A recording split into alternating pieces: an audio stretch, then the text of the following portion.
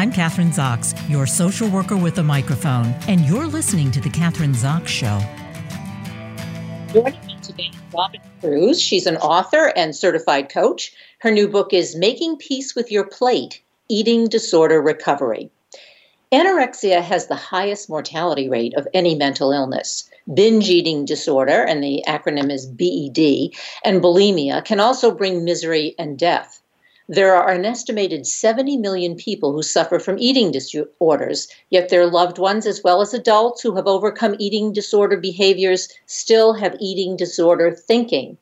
Robyn Cruze, a mental health advocate who found recovery from an eating disorder, provides expert guidance for those seeking eating disorder recovery, their loved ones, and treatment professionals. She helps unshackle us from our fears, anxiety, and the need to control by providing proven strategies for recovery and taking back our power from the illness. She's an active blogger, freelance writer, and author of a children's affirmation book. Welcome to the show, Robyn. Nice to have you on. Thank you so much, Kathryn. I'm honored to be here. Well, not only is your book important, but I think, again, it's important in the context of what's happening now with COVID-19, because how you eat and what we eat is so important in order to keep up our immune system at this crucial time. So it really is important for us, and you're the expert on nutrition and the expert, obviously, of recovering from a mental illness, and we're also concerned about our anxiety levels at this time. So where to begin? 70 million people suffer from eating disorders. That's a lot of people. Yeah, that's worldwide, and 30 million people within the United States.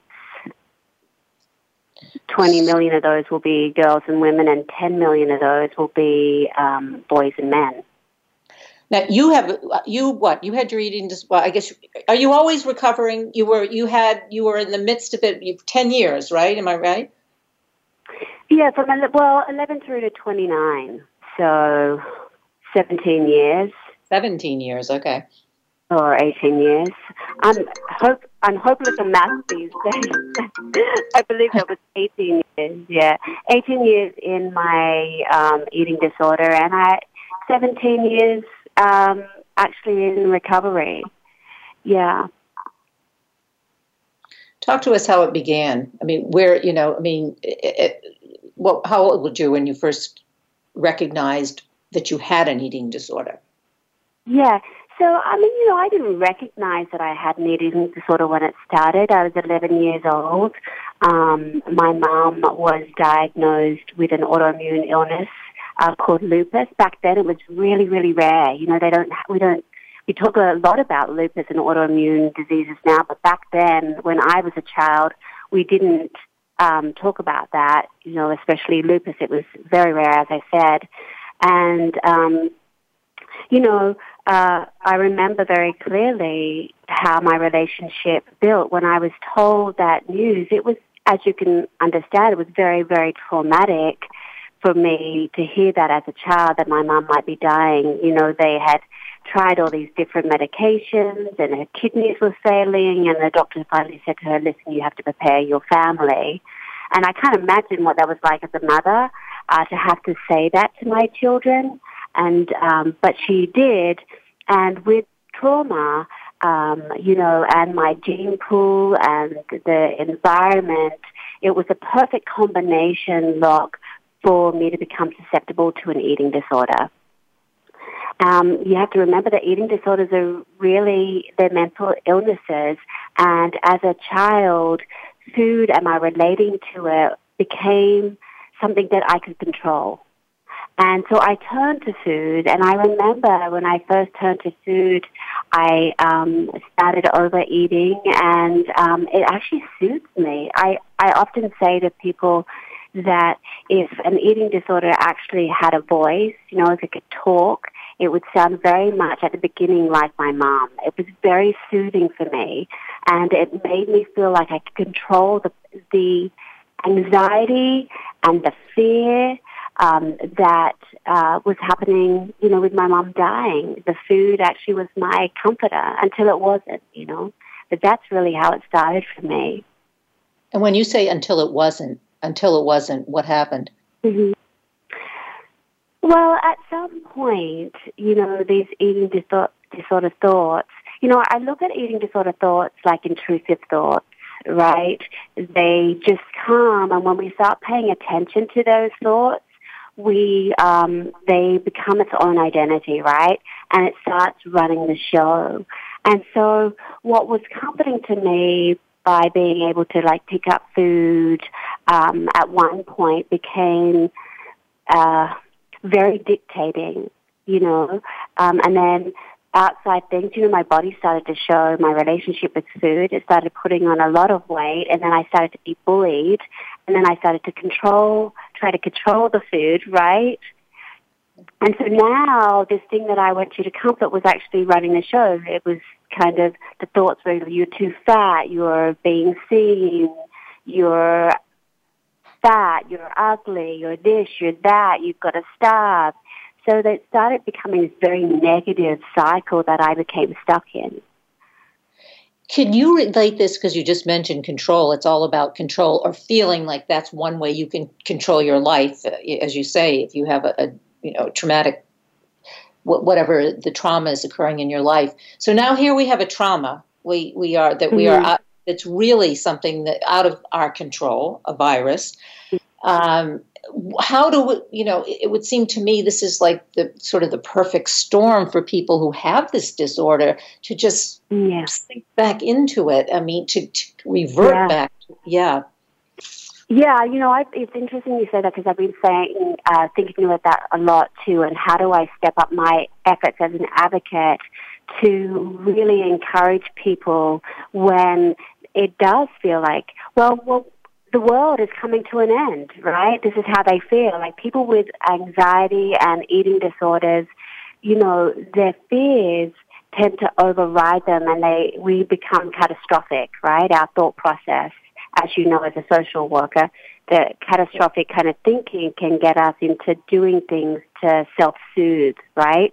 And so here we are, we're in a pandemic. Well, I can't think about recovery, we might say. Well, look what's going on. We're in a pandemic. There's too much to do. But I'm going to say to you, actually, this is the right time. This is the right time to take contrary actions and to put your recovery first. Because you know what? We can't help. We can't do our part when we're not helping ourselves.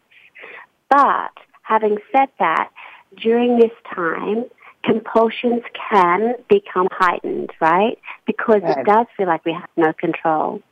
And the truth is we'd never have control over other people and other things, but we have control over ourselves. But when we do feel like we're out of control, and we have to kind of put measures into place. So I would say to you, do you have a support team? Do you have a nutritionist? Do you have practices that you can help yourself with? Do you need to ask for help? Because here's the truth. Even though we are going through a pandemic and we are staying at home, there is still so much treatment that you can have in your own living room. There is support. So there is support. Let's get really specific for those people out there who need it. And they are feeling overwhelmed and totally out of control. And we don't have to, I'm not going to repeat it, but what first step? Support. Make sure, if you feel like you're slipping backwards or you aren't going, you're in recovery, but you're not sure you're going to be able to do it on your own. Where do you get the support? Do you get the support online? You can't go, let's say you can't go out of your... Yeah, absolutely. Yeah. So for me as a mental health advocate, I work for a company called Eating Recovery Center and Insight Behavioral Health.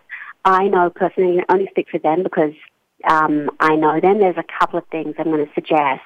First of all, if you do need treatment, there is virtual IOP treatment available to you. You could go to eatingrecoverycenter.com and you can look at all their virtual support. The people that have been putting this in place for over 3 years. It's not something that they've just slapped together for the pandemic. They've been doing these services for 3 years, and it's covered by all insurance. You can also go to a wonderful, wonderful resource called the National Eating Disorder Association.org. Go there, look at all their resources. They have online support available for you, free services in your hometown. It's a brilliant resource for you. Most importantly, you have to know that you are not alone. And also, listen, I'm an advocate. That's what I do at heart. That's the very reason I wrote Making Peace with Your Plate with Esther Andress, is because I want people to know that they're not alone and that there is always help available. You can contact me at Robyn Cruze, ROBYN, CRUZE. Message me. I will help you in any way I can. What about, Robyn, how about specifically, I know, and I think I said this at the beginning of the show, healthy eating. I mean, I am assuming you're doing healthy eating now. What should we be eating? Yeah. This is an interesting topic because you're talking about optimum health for everybody, but then we're also talking about eating disorders. Eating disorders thrive on good and bad foods and dieting and controlling. That's where we find the control as those of us who've had eating disorders. I think when we're talking about eating disorders, we have to be really careful that we don't label food good and bad. That is not really the goal. Our goal is to build a relationship with that food. You know, talking about nutrition, yes, there are foods that improve your can give you more energy. You know, I'm not at a place when we're talking sort of to promote bad food because I think that adds to the issue with eating disorders. So when you have an eating disorder and you're labeling foods good and bad, are there certain, is that flexible or fluctuate, or are there certain foods that if you have, hasn't? Yeah. What are those? So here's the issue, right? We have a debate. There are good or bad foods, right? Like sugar and white flour. And then we have this other debate where there are no good or bad foods, and labeling good or bad foods for those with eating disorders tend to trigger them. And so my focus would be, are you eating 3 meals a day, right, with grains, fruit and vegetables, and protein and fats, right, in those meals? Are you eating 2 snacks a day, right? Because were you going to say something? Yeah, I was just going to comment. Are you eating 3 meals a day, even in the context if you are having to stay in or, having to self-quarantining or whatever it is, you want to make sure to keep a routine of eating 3 meals a day. And sometimes it's difficult because if you can't go outside, one tends to not do that and start grazing on foods and exactly. So how do you exactly? So eat 3 meals a day. Again, the focus would be on making sure that you have grains, you have fruit and vegetables, you have fats in it, and you have protein at each meal. And then make sure that you have a snack, some fruit and some protein or whatever that snack is to you, which is classified as a smaller meal, not a large meal. So make sure that you have that in place, because the truth is when you're eating regularly, you're feeding your brain, right?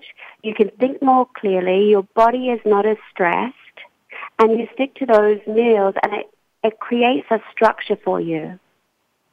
Do you think we have to be somewhat creative? Because I know either whether you go to the grocery store or you order food in, some of it's not available now. So we don't want to panic. So you might have to make substitutes, right? Make sure you know what. Absolutely. Yeah.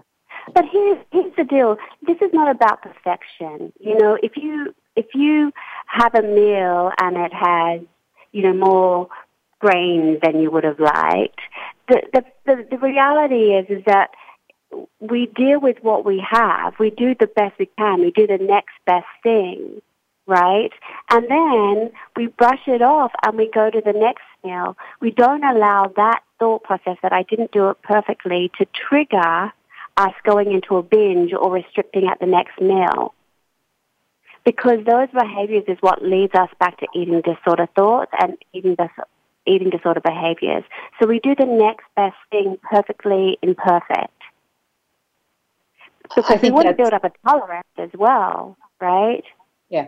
To not being perfect.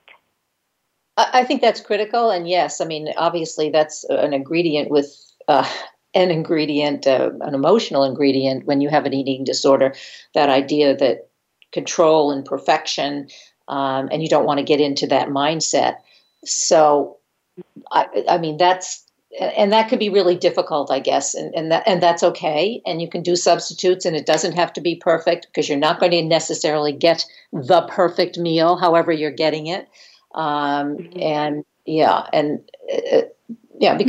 I mean, there's a lot involved in that. In the book Making Peace with Your Plate, there is a section dedicated to what I call the body conversation, and it takes you through how to create a structured approach, how to create your mindful approach, and then how to create an optimum approach. I personally am not a registered dietitian.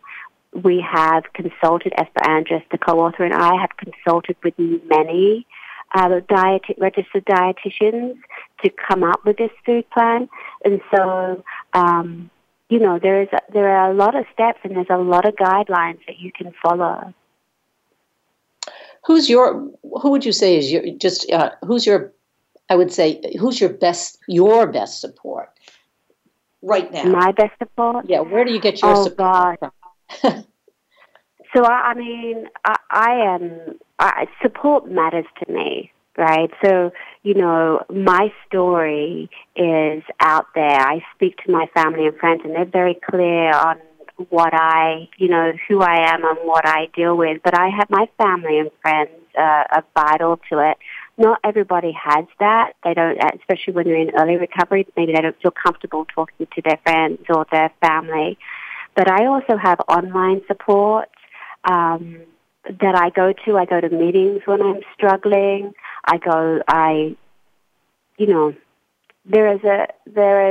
have faith, so that's a part of my support team. But I would say that my best friends and my husband actually are my biggest support. How's your husband doing through all of this? I'm always, my first guest, we were talking about that. I don't know whether you are in or having to self-quarantine or exactly what. Yeah. We're in Los Angeles. You're in LA. We're in Los Angeles. So, yeah. So, it's been in place for a while. Honestly, it's been a little bit of a roller coaster. We're all trying hard. I'll give you an example. This is, if somebody is out there and they're listening to your show, Kathryn, and they're struggling within their recovery process, I really feel like I have overcome an eating disorder. However, when anxiety is high, sometimes I can catch myself mindlessly eating, right? Because as you said, we're at home, we don't have a new routine. And so I gently have to remind myself and do the next best thing.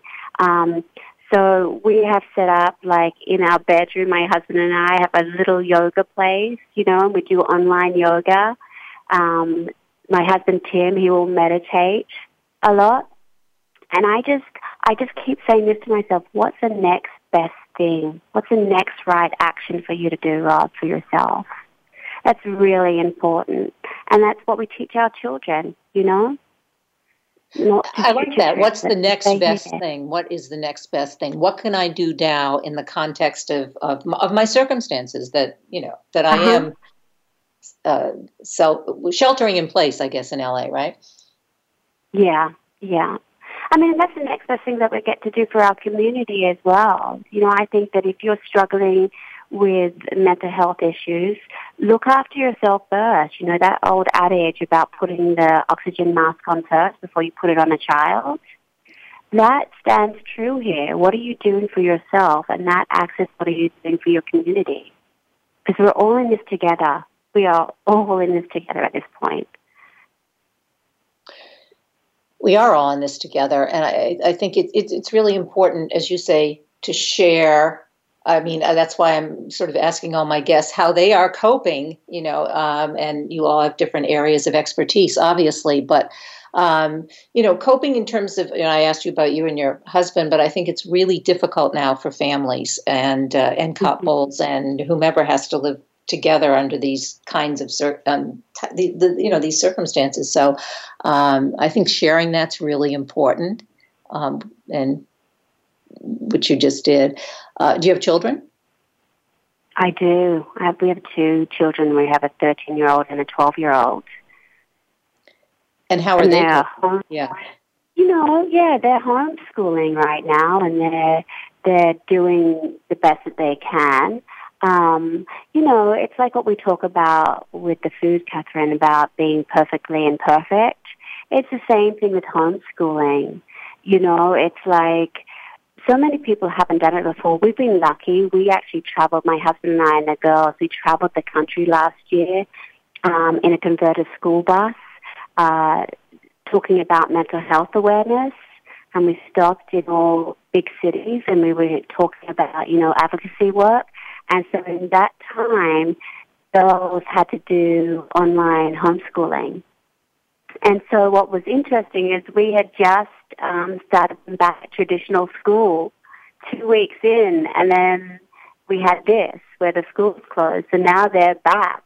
And it's interesting their perspective now on homeschooling and what it was before. They didn't want to go to traditional school. They finally got them back, and after 2 weeks, they're like, I want to go back to school, because isolation is real. Yeah. It can be lonely and it can impact us. So, what do we have to do the same thing for our children. I have to remind my kids daily to exercise, go for a walk around the house, do some yoga, play ball. They have to do it. I'm feeding them 3 meals a day, just trying to be as consistent as possible. I always say, how do we stand still when our world is spinning? Yeah. A lot of us right now are dealing with anxiety, right? It's not just those who struggle with anxiety or have been diagnosed with anxiety and, eating disorders, because, often under eating disorders are anxiety. There's not just those people. Everybody is dealing with anxiety. Everybody is dealing with anxiety, and we only have a couple minutes left. That's true. And if you've already been suffering from overwhelming anxiety, this is going to exacerbate it. And I would probably be safe to say that all of us have some level of anxiety, maybe different levels. But okay, your book, I want to mention it again because they can get the book online. Making Peace with Your Plate, Eating Disorder Recovery. And we've been talking to Robyn Cruze. She's the author. She's a certified coach.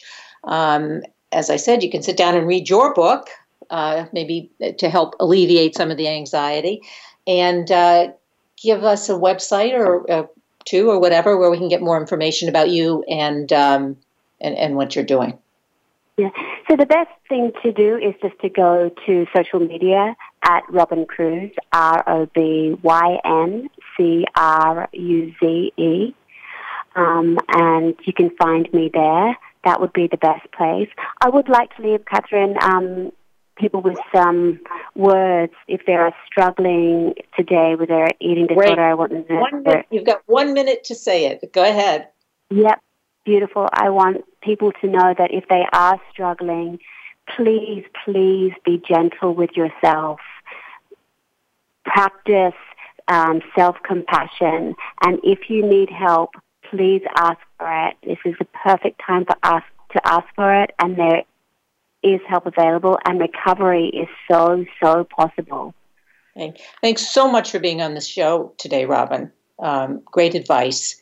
Stay healthy, stay well, and we'll talk to you soon. Thank you. Thanks for having me. Yeah. I'm Kathryn Zox, your social worker with a microphone, and you've been listening to The Kathryn Zox Show.